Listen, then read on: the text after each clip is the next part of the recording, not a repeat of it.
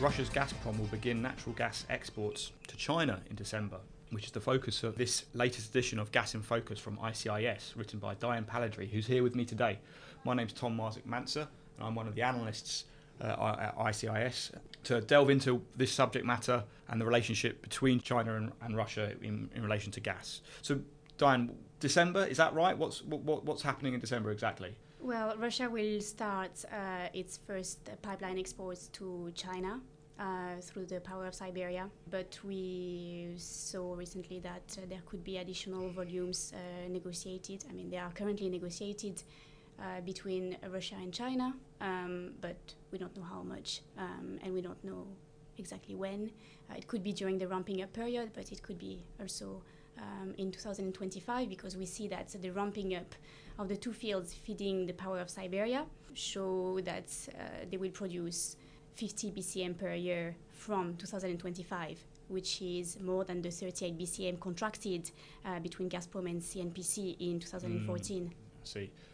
So I guess that's one possibility, and the other option is that if Gazprom produces more than it has contracted to CNPC between now and 2025, then any additional volumes could also be under some sort of sales agreement between the two if they can strike a price. Yeah. I mean, I guess as always with these things, it's price that comes down to it, is the sticking point. So they're still locked in negotiations. Yes, because I mean, probably China will bear in mind the price of LNG that it gets in the eastern coast when negotiating these additional volumes. Because part of the volumes that are coming through the Power of Siberia will go to the north, the very north east coast of China, which is quite not well connected to the rest of the Chinese grid. But some of the volumes will go until the Shanghai area.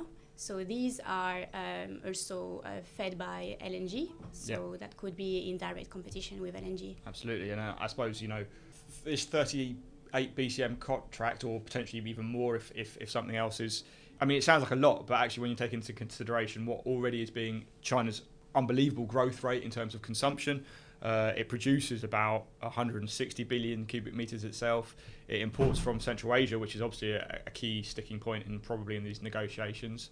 Central Asia can produce or deliver about 55, and you mentioned there's options for maybe even more, 55 billion cubic meters. And LNG is probably close to 80 BCM, and that's going to grow as well. But with Central Asia, what's the deal there?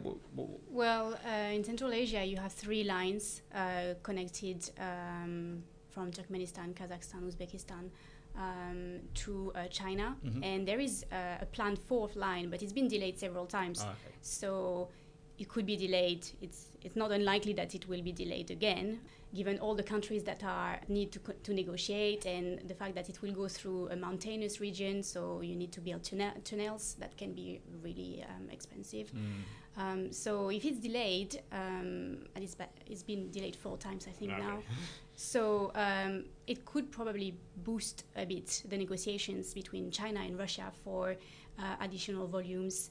But it's not just additional volumes, maybe even for Power of Siberia. There's even yes. Plan B as well. Yes, there is Power of Siberia too, or the Altai pipeline that would feed China from the Yamal Peninsula, which is also feeding European markets.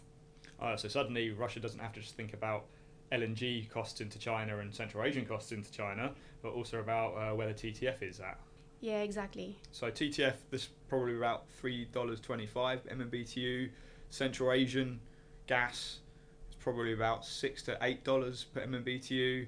And obviously the East Asian LNG price is not far off from TTF, but but almost certainly the majority of Chinese LNG procurement is done under long-term contract, which is oil index, so maybe quite a bit higher still. So various different pricing points to consider, and again, and maybe not even those prices, but if you're delivering into Altai, via Altai or from Central Asia, there's a whole transmission element as well. Yes, exactly. What value how much does it cost to get gas across the whole of China?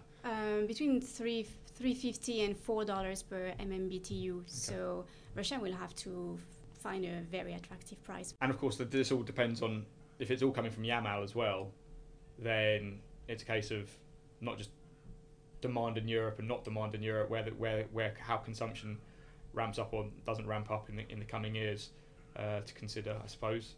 Not just rampant Chinese demand, but also whether how demand is met within Europe and whether global LNG continues to flow into Europe or not, and therefore the reliance of Europe on Russian gas, because it's still Europe will remain Exactly. even with all this. Yes. It remains the core market for Russia, right?